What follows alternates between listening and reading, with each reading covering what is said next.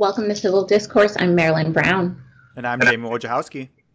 And today I am very excited because we are back and we are discussing a topic that is very near and dear to my heart and exciting that there's a show about it. So we're discussing the new Starz documentary that it premiered about 5 weeks ago called America to Me. And the reason I'm so excited about this show is because I actually went to Oak Park River Forest High School, and funnily enough, like 5 minutes before we taped this, I found my gym shirt. I was looking for my graduation shirt and I couldn't find it, but I found my gym shirt, and so I had to put it on and represent because I graduated from Oak Park in class of 99. I'm kind of dating myself. I also found my mug, so I'm so excited about this show. It's really funny because everybody that I went to the school with and people that I know in the Oak Park community are all just kind of, our minds are blown that we're watching our high school and our community on TV. And so the exciting thing about the show, so it's a docuseries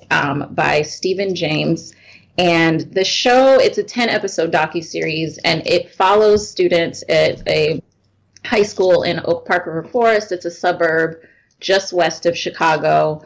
Oak Park has been one of the towns that's kind of known to be one of the first places to be diverse, to be racially diverse, to become integrated.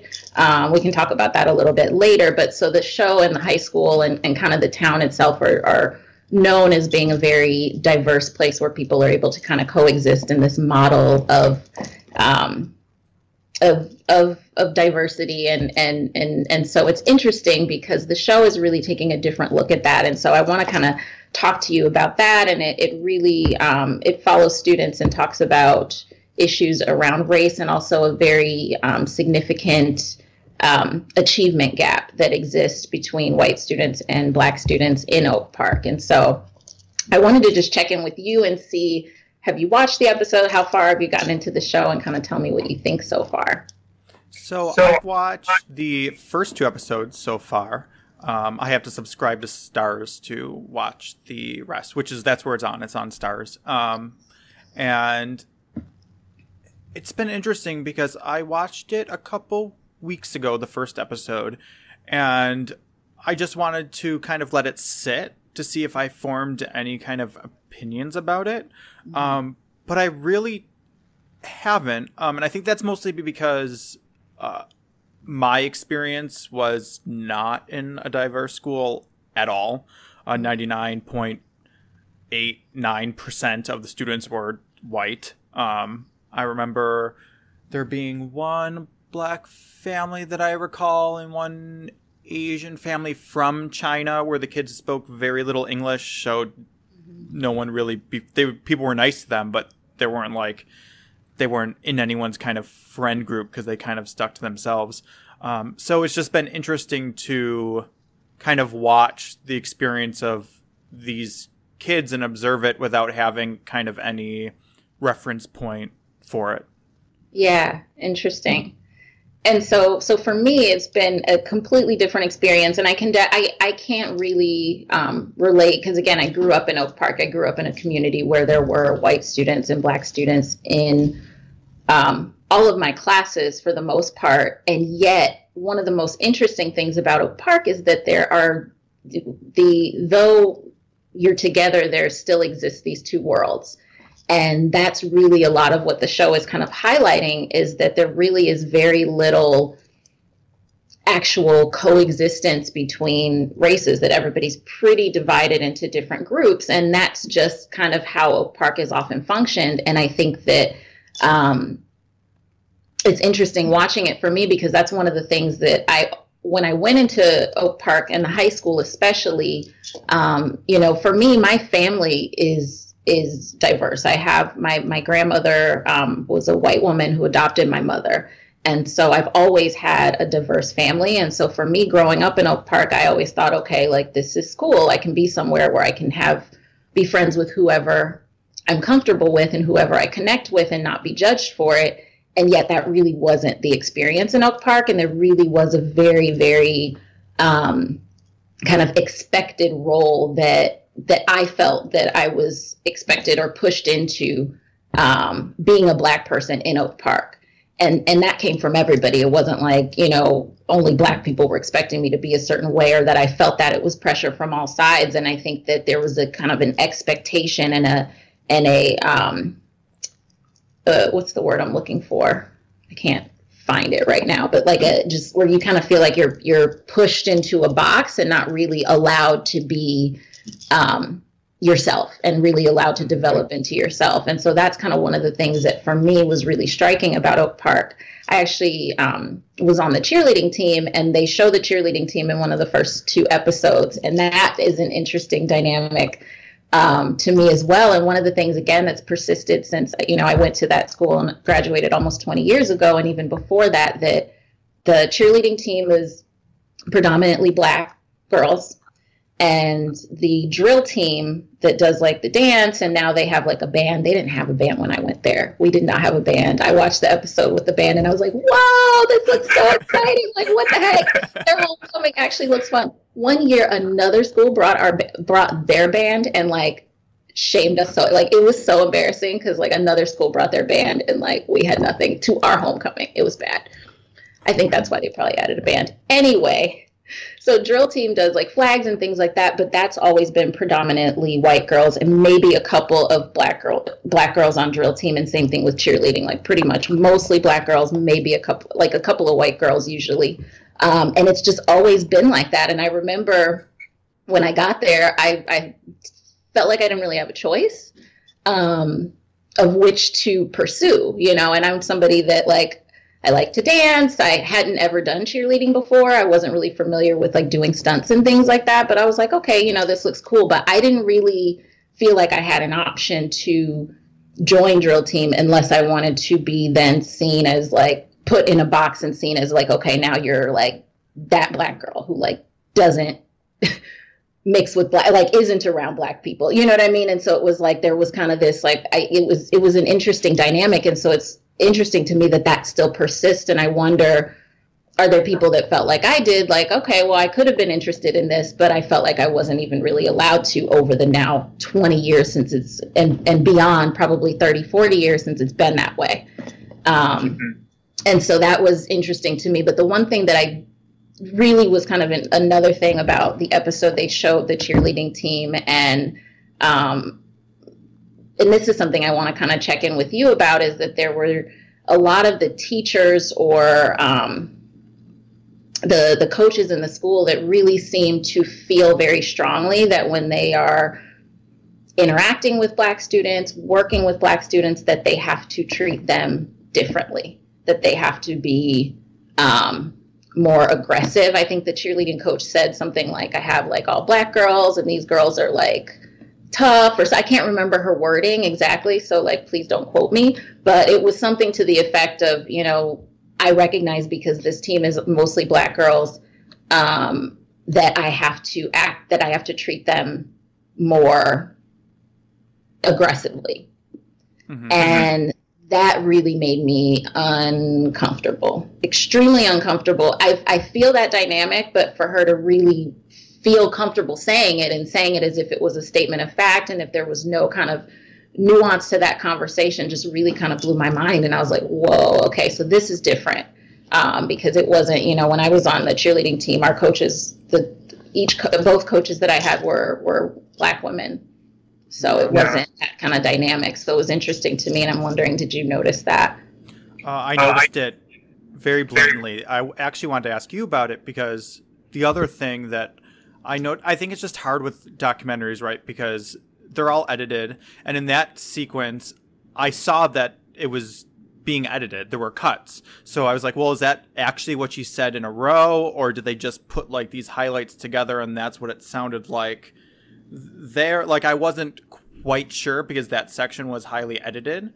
So I was really interested to see if you had experience with that, because they kind of, I think it was it was either the first or the second episode, because I definitely saw it, where there were like a string of little interviews that were kind of making it seem very much that way.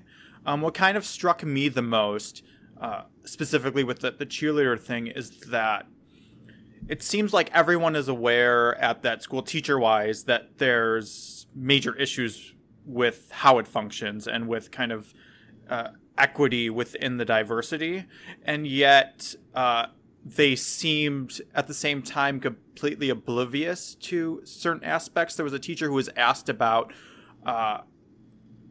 the drill team being placed like right in front of the biggest part of the stadium, and then the cheerleaders kind of being put off to the side, and she was like, yeah, I mean, I guess the middle just fills up first, and I don't even know who sits by the cheerleaders. And then they show a picture of one of the rallies, and it's all the black students by the cheerleaders. So the fact that there was a lack of awareness that I think, I mean, it's similar to kind of what the country's going through, right? There's the difference between the blatant racism and the kind of institutionalized subtleties that result from it. And it's like, well, we're not saying you have to be over here because you're black. It probably just happened naturally because of the racial tensions and the way the school functioned. But now it's just so part of it that people don't even think like, well, is this right? Or why is it like this? Yeah, so two things. So the first thing that really kind of that I noticed is that with the cheerleading coach and what she said and how she was talking to them and her demeanor, her attitude, like everything. I don't know. I just feel like she has watched way too many of those like those like TV shows. You know what I'm talking about? Like the coaching, cheerleading coach nightmare shows or whatever. Because I felt like she was putting on a role. Like she was like, this is my moment. Mm-hmm. Either way, like it was a lot. But it's interesting to me that you felt like I want to see more. Like I like you wanted to for it not to be that blatant. I'm not saying you didn't want it that way, but it was just interesting. You were kind of like, okay, well, I just want to see more. Whereas for me, I was like, yeah, this is pretty blatant. Like it wasn't even just what she said in the cut piece, but also just how she was acting towards them that really made me extremely uncomfortable and made me feel like, this is not necessary. You know what I mean? I think I picked up on what you're talking about, though, is she seems... in comparison to everyone else, she seems such a character that I was like, are you just putting it on because there's a camera there and you want your moment? Because even in the contrast of her, she just took the cheerleading so seriously, and everyone else was kind of like, we love it and we do it for fun because we want to do it. And she's like the drill sergeant. Mm-hmm. Like it just something didn't seem right. Yeah. No, I know. All. Like it was just... Yeah, no, I definitely could see that. But it was also, so the other thing I completely forgot about this part, and I'm glad that you pointed it out. The where they actually get to cheer, and that the drill team is like dancing in the front of the game or in the front of the stands, and then the cheerleaders are kind of all the way off to the side. So that part really struck me as well, because that was also not a part of my experience. So when we were there, the cheerleading team was like popping. Like we were winning competitions, we were doing extremely well. We also, again, didn't have a band, and so like there wasn't really a lot that drill team actually did when I went there. Not saying they didn't do anything, but they came out at halftime and they did their routines at halftime, and then did a couple of things during the show, but they weren't like on the field dancing. So that part was different as well, and that really kind of struck me as kind of like, well, what happened? Like, how did that shift? And I was just kind of... That's interesting, yeah. Really, I was really just kind of curious of like what happened. And I mean, again, it's been like 20 years. So like a lot can shift in 20 years. But I do think that that also just felt very like a much more extreme and much more overtly racist experience for the students. And I wonder if things have gotten, again, things were always pretty segregated at Oak Park. I mean, there weren't, not saying there were people that didn't hang out with everybody. A lot of times the athletes and sports teams and stuff, there was a lot more people connecting and hanging out with each other. But I feel like it seems like there's been an even more kind of increase in the space between races at Oak Park and at the school. Another thing, like this is in a later episode, but I just noticed that like they're much more on top of security. Like when students are coming in, like I don't remember them checking our IDs when we came into the school really regularly and like stopping you. And it just seems like a much more tense atmosphere overall. So that was interesting to me. Definitely. Yeah. I think, again, even with going back to the cheerleading coach, the thing I noticed is that was similar with her and pretty much every other teacher or administrator that we saw was the, I think and I already talked about it a little bit, that difference between the having those subtle racist qualities that are just part of our culture because everyone's taught them, versus actually trying to be aware of it and fix the problem, because she made the thing about like, oh, I have to be harder because they're black girls. But then and I could be remember this wrong, she was also the one who was trying to get them to rotate positions with the drill team and mentioned, I think that the whole racism element with that she brought up. So I saw that with a lot of the teachers, this like they're wanting to kind of do the right thing and like fix the problems, but also being part of the problem. And I think it's hard because and I hope they kind of dive into this as the series goes, because it starts with the reason they decided to do the documentaries, because when Black Lives Matter happened, they tried to do the administration wanted to have a Black Lives Matter rally with just black students, and there was mass outrage that the white students would be excluded. And I think what's hard is, I mean, you look at that school, and yes, there's a couple of black teachers, but it's very clear that the vast majority of the administration is white. And I think it's hard for white people to fix the problem without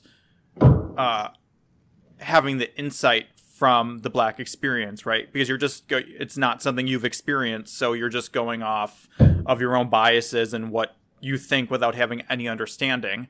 Right. And it seems like the school is also kind of conflicted on how it wants to do that, because I thought, I mean, having just I hope it goes into the debate about the rally a little bit more, because I think it's kind of an important one, because I understand the points of kind of both sides of the argument, even though I strongly lean towards the usefulness of having those kind of rallies. It's the same as Black Lives Matter. If you go to a rally, yeah, there's a couple or events, not really the rallies, but if you go to a panel or anything that they're holding, a lot of them are no media and no white people. And it's to create a safe place so that people can discuss the issues without feeling hesitant or feeling scared or feeling like they can't say things. And then later, once you have that space and the dialogues there, then you can bring in kind of the allies to discuss things. But it's kind of stages in doing it. And if they would have done the rally and had a bunch of the white students there, I'm sure it would have been non-productive, because it would have been like everything else we were seeing in the documentary. Yeah, I 100% agree with that. And I do hope that they go more into that and kind of maybe, I'm thinking maybe because that was kind of the first issue that was brought up, maybe that'll be like the bookend kind of right. talking about it. I hope that they bring that back up, but I do agree with that. And I think that it is important to be able to create that safety. And going back to what you were saying about the white teachers and their awareness of the issue, and that's something that has been persistent throughout OPRF as well. And so this problem has been going on and maybe steadily getting worse over the last few decades, but it's really interesting. I'm sorry if you guys can hear a lot of background noise, but like there's somebody working on my door. I don't know. Timing is fantastic. But we're just going to roll with it. But it's been a consistent problem, and such that I remember when I arrived at Oak Park in 1995, I was immediately placed into a program that I didn't even know what it was. It was called 4 by 100. And what it was there were 4 teachers. So they took the 4 core class teachers, math, science, English, history for like freshman year, and 100 students that they had pre-identified as at risk for not doing well academically. The interesting thing, I still have no idea. I want to like research this and figure out what they actually did to determine the at risk, because most of us were Black and brown students. There were maybe a couple of white kids, but pretty much for the most part, it was all Black and brown students. And we were put into, so Oak Park is a very big high school. My graduating class was like 780 some kids. And so it's a big campus, big school. And so for 4 by 100, they put all these 4 classes right in this one little hallway. And so instead of having to like maybe go from, one end of the school to the other end of the school to get to your math class, but in the 5-minute period, you're literally like right there and just kind of rotating between these 4 teachers and these 100, again, entering freshmen who have been identified as at risk. And so it was interesting for me. So I see the look on your face already. So it was interesting for me because, again, I have no idea how I got into that program. I struggled with math, but other than that, like I wasn't, in extremely, I didn't really struggle that much in school. I went to summer school for math 1 year. But other than that, I was a pretty average student. And again, I also didn't know that I was in it at the time. And so I remember like my first day, I was like, I go to my class and I'm like, well, this is weird. My next class is just right there. Okay, well, guess I'll just stand here for a little bit and then go. And then it took me a little bit. And then finally, like, I don't remember if I asked someone or whatever, but just kind of found out that I was in this program. And I remember I went home and I was upset and talked to my mom about it. And, she was kind of like, well, I don't really know what it is either, but like, it sounds like they're offering you more support. So that's fine. Honestly, I think that maybe, I still don't know the criteria, but it could have also been, Oak Park also kind of pays attention to like if your siblings went there and what their experience was. And I definitely know that when I entered that high school, I was treated very, very differently because of my brother's negative experience at that school. And that was something that I really had to deal with. Like my whole freshman year, I felt like teachers were just kind of like, what are you going to be like? What are you going to do? Like, are we going to have a problem with you? And then once they kind of got to know me and realized I was like, completely myself, it was a different experience kind of going forward. But I remember that as well. And so anyway, this program that I didn't know that I was in, the teachers were great. I actually really loved the 4 teachers that we had. They were wonderful. And, we did some cool stuff and got to have these great opportunities. But at the same time, what also happened is that we were isolated from the rest of the school. And so then going into sophomore year, whereas everybody else has made broader connections throughout the school and like met other people. I remember, my best friend who I was, was not in the program. So she met more people, kind of got to know more people throughout the school. Meanwhile, like we're in this really, really tight group that isn't really giving us that experience and allowing us to kind of thrive fully. And so I remember thinking or feeling like it really hindered my experience. And also, again, it felt very unnecessary. And I also don't know that it was really helpful. They didn't keep the program going for very long. And I don't know anybody that, that like, I don't think it was this amazing benefit and that like stopped these, identified at-risk kids from, whatever the risk was. So but it was just interesting to me because again, it was like, whereas Oak Park was, again, a lot of white kids, decent amount of Black kids, and a few, everybody else. But like in 4 by 100, it was like 90%, like 95% Black and brown kids. Yeah. Yeah. Well, it's interesting with the show because I'm interested to see the effect it has, because the thing I noticed and the thing that makes it hard for me to kind of form opinions while I'm watching it, which I don't think is a bad thing, is that I think we're used to, especially on topics of race, kind of any media we consume about it is very preachy one way or the other, or is coming with a very hard perspective on how to fix the issue, or that there is no issue, or whatever it is, where this show is very much just following the kids and their experience. And yeah, we get the adult perspective, and there's definitely discussions of what the problem is and stuff like that, but there's really no broader discussion on like direct solutions based on what the kids are then experiencing. So it's just interesting because I don't think we've really seen anything like that, where it's literally just following these kids and their experience without there being kind of a very specific agenda behind it. Of course, there's an agenda with the documentary. If there wasn't, there wouldn't be a documentary. But It's not it doesn't seem in the same realm of what most documentaries do, at least not in the first 2 episodes. Yeah, I will say it gets a little bit deeper. Okay. I don't think it gets preachy, but I do think that it gets deeper into a point of view. Mm-hmm. But I don't think that it's, shoved down your throat. And I think that it really is allowing the story to be told by following these students and also the teachers. I like that it goes home with some of the teachers and also goes home with the students. So you see their families and you get to really kind of understand how they grew up and if, they went to Oak Park, what their experience was. So I really do like that. And it's, another thing that I think is important about it, I guess I would say, is that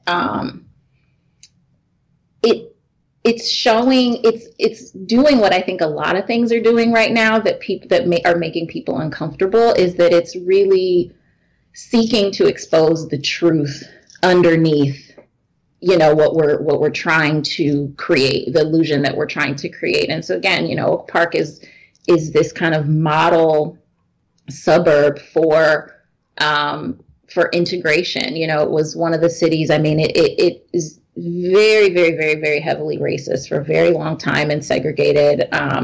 And then there was an active decision to integrate Oak Park, and Percy Julian moved into Oak Park, which is another thing. So it's like exposing the truth beneath the illusion. So I went to Percy Julian Junior High School. I knew that Percy Julian was the first Black man to move into Oak Park and a little bit about him. What I didn't know is that when he arrived in Oak Park, his home was firebombed twice.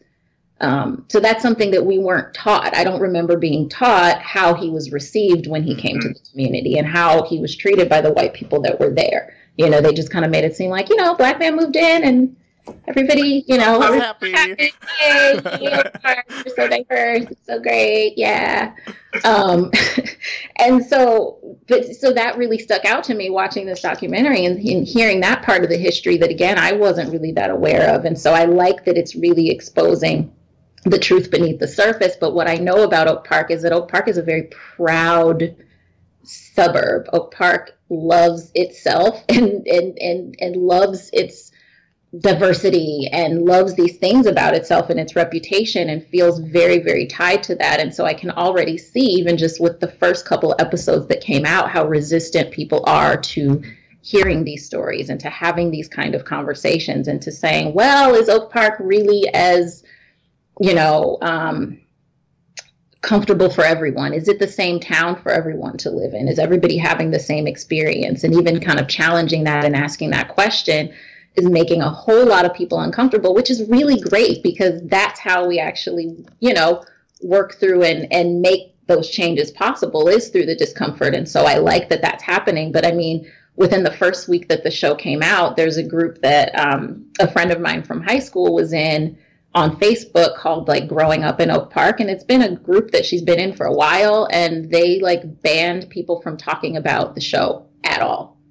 Like banned any discussion around the show. Even, I think it was even before the show came out. I don't even know if the first episode had come on yet, but we're just like, absolutely no discussions about this show in this group. And it's just kind of like, and I'm hearing that from other people in other places, that people are really getting shut down about talking about it.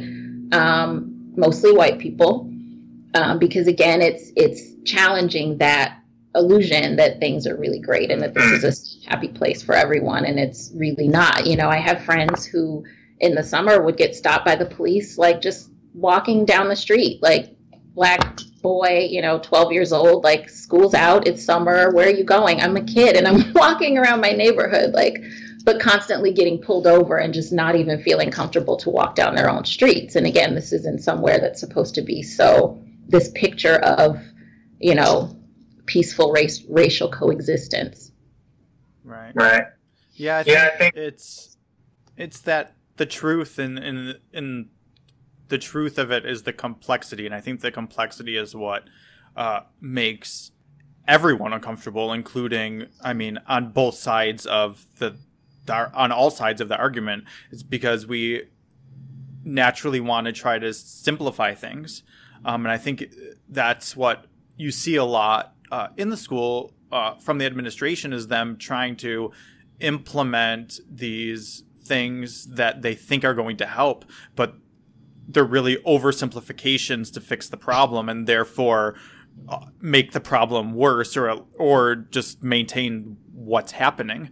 And I think it's hard to really deal with those complexities, and it makes it hard in a school anyways, because there's a lot less adults than there are kids, and you get the whole thing of like, well, if we do, how do we make it equitable for everybody? Because if we do this one program, then that's giving these people an advantage, but not this. But then if we do this other program to help those people, now they have an advantage, and it just, it's very complicated and takes a lot of effort. I'm curious, I guess, from your perspective of going there, if you, like, what was your experience with the teachers and the administrators in trying to, I guess, fix the inequity? Did you feel like it was an active thing that was happening, or that it was just always kind of misguided? I think there were a couple of teachers who really had a more mindful approach to trying to offer solutions. Actually, one of the teachers is in the documentary. He's amazing, Mr. Khan. He leads the spoken word group, and he's an English teacher, and he actually started that group the year that I graduated. And so, but coming from a place of creating spaces for expression and for, again, creating spaces of safety and comfort and expression were something that I think some of the teachers seem to have been able to do. There were a couple of teachers that tried some things while I was there that were moderately, successful and seemed helpful. But I think what most of the teachers did, and most of what I'm still seeing now, is that kind of idea of like, let me show you I can relate to you, and then that'll fix the problem. And so let me like code switch and talk to you in a different way, and hey girl you, and tell you I like your weave, and blah, blah, blah, blah, blah. And that's going to fix the problem, rather than like, maybe I need to challenge my white students' perception. Maybe I need to, and challenge my own perception, because if this is how I think that I need to talk to you, to relate to you, then I'm already misguided. And that's, I think, a persistent problem. And I see it everywhere. That's one of the things that I experience in my life all the time. It literally, just happened today, and it's just kind of this interesting dynamic. But in when you're a teacher and when you're in this role where you are, if you're aware that there's a problem, you also need to be aware of your own stuff. And I think that's what I see with a lot of these teachers, is they're not willing to turn the mirror onto themselves and say, okay, what are the views that I have? Like, what's my privilege? What's my race? Like, what are the conditioned racist responses into me? What am I doing? Because, this is a later episode that you haven't seen yet, but one of the teachers was like, I know that when I see Black students in my class, I need to pay more attention to them. And I need to reach out to them and make sure that I let them know, like, I get you. And it's like, no, like, that's actually not what Black students need. And so I think it's still a persistent problem. And again, it's something that I saw before. Teachers would either, not pay any attention to it at all and not acknowledge that there was anything, or go kind of to the other end of the spectrum and be like, just almost uncomfortably, trying to be familiar in that way. Yeah. And I think I would err on the side of like, don't do that. Like that, I don't know. I get that that's people's own discomfort and kind of don't know what to do, but like that makes at least me personally feel way less seen than if somebody just treats me like I'm like not there at all, but like everybody else. Yeah. Yeah. Yeah, I think it's just so challenging because a school is really a mini government and we see it. I mean, everything I'm seeing in the show is like, yeah, that's just how the system has been built for the country in a whole. And it's like, even if you are a teacher who is actually trying to create positive change, there's so many obstacles to it because you have, I was just thinking about like, if a teacher was actively in a class challenging white students to kind of overcome racism, the outrage if like a student told the wrong parent about it and it went around social media and all this stuff, and just, I think it's hard if the administration isn't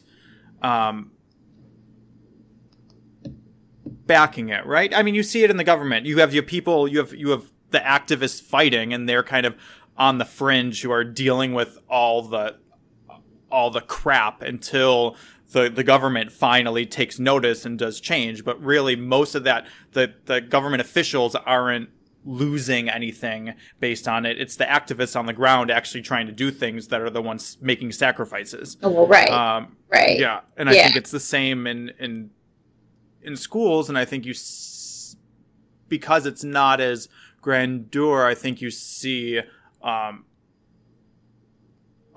lot, because I've talked to a lot of teachers who kind of say that, where they're like, I realize there's a problem, but there's really just nothing I can do, because every time I try to help, there's pushback either from the administration or from parents so you just kind of give up because of the pushback, and it's just not worth it. You're like, either you get to the point where it's like, well, I'm going to lose my job if I do something, and then I'm not useful, or, and I mean, that's a percentage. And then there's a lot of percentage of teachers who are just unaware.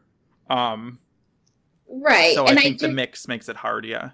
Yeah, no, I definitely think that it's hard, and you're on the ground kind of fighting that tough fight and challenging that. But I also think, like, as a teacher, that's kind of part of the responsibility that you take, is to kind of be an advocate in some ways for your students and for them to thrive. And I think there's a way to challenge racist perceptions and challenge your students without like creating a whole curriculum around like Black Lives Matter or something like that. I think that there's ways to, and one of the teachers actually does it really skillfully, and I don't remember her name. She's one of the teachers that they follow the most, the one who tried to actually create some change with the administration and did some research, and they like didn't even want to hear her presentation, but like still in her classroom, she talks about equity versus equality. She talks about, she talked about it when Laquan McDonald was killed in Chicago, and she brought it up in class, and she talked to her students about it. And,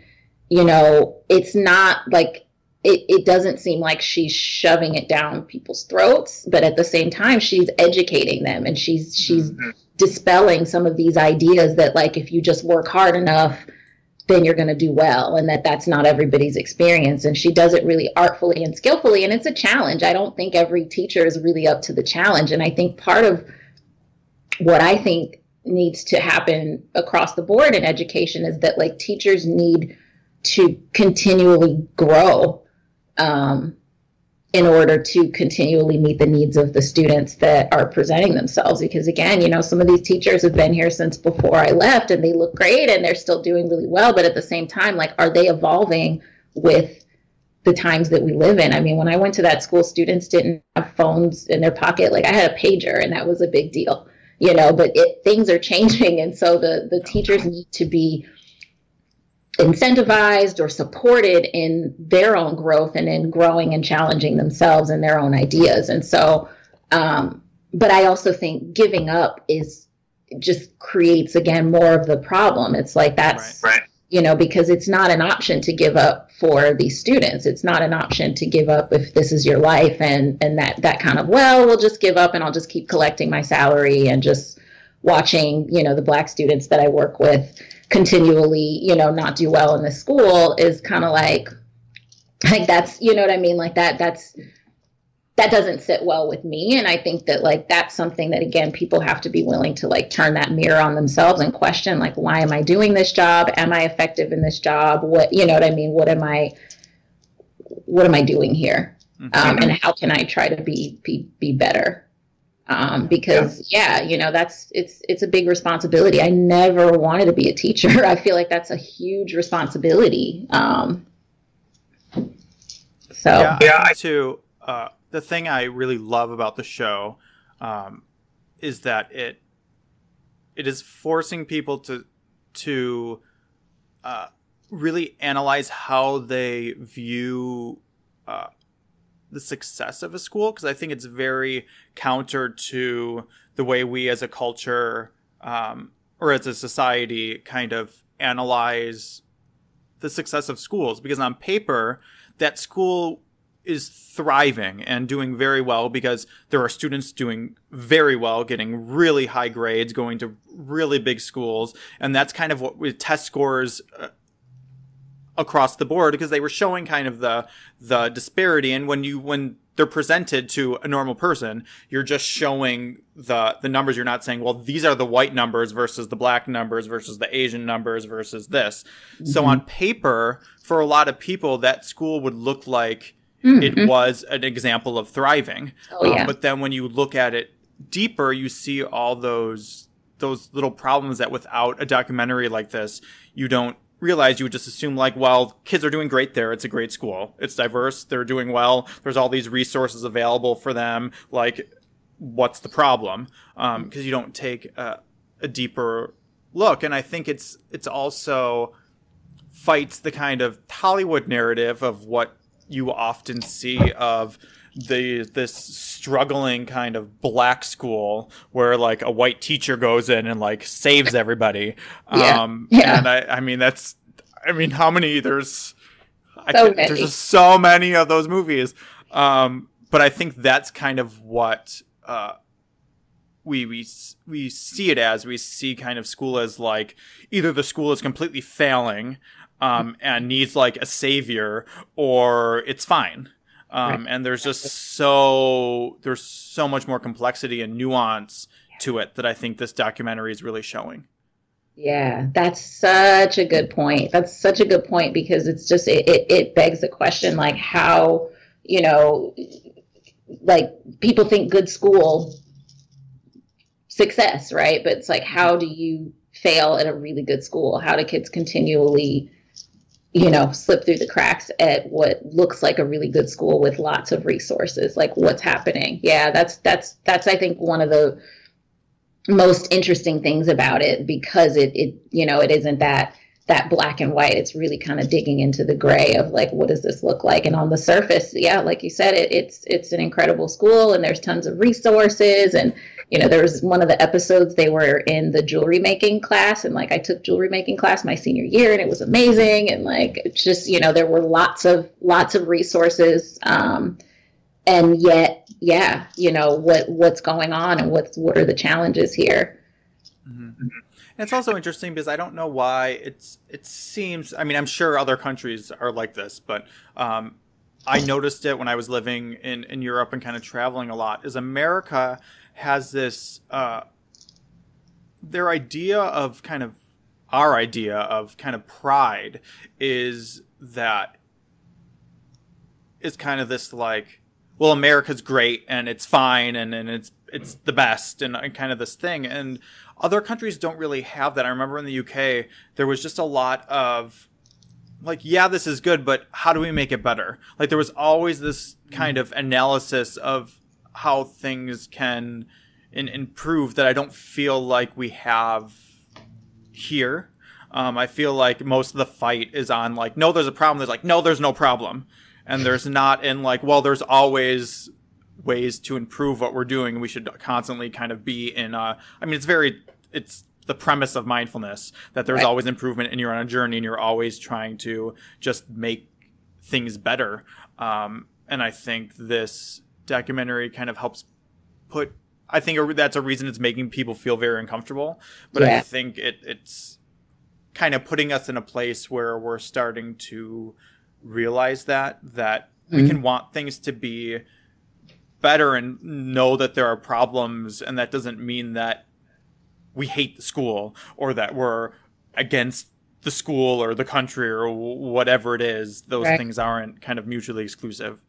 Yeah, I definitely think America's kind of identity as a whole has been very kind of more in the ego, right? More in kind of that ego space of like, yeah, like we're number one, it's good. And there's the defensiveness, right? If anybody challenges anything or brings up issues, then, there's that like resistance to hearing that. And so, yeah, I think that this is a very mindful approach to kind of looking at education. And I do think that, I'm excited to see what it's going to bring to Oak Park as a whole, as a community. I can already see that there's a lot more discussion. There's been, public forums and things to kind of have conversations about this. And so I'm really excited just to see what is going to change in the community for the better. As the show wraps up, it's going all the way. I think the last episode is like October 28th is the finale. So it's like halfway through the season. So if you haven't watched any of it, please check it out. It's really good.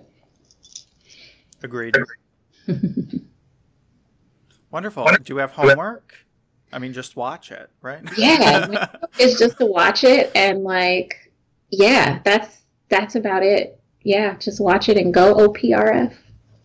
It's so crazy. They do the same cheers and everything. I was like watching the episode and like, I do the moves. I was like, yeah. I love it. Yeah, it's amazing. So, yay.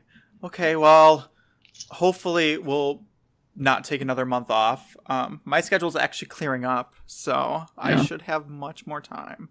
As yours, I'm sure, is ramping up. Fall ends up being my busy season, but we're still going to work it out. Either way, we'll see you guys soon. Okay. Have a good one.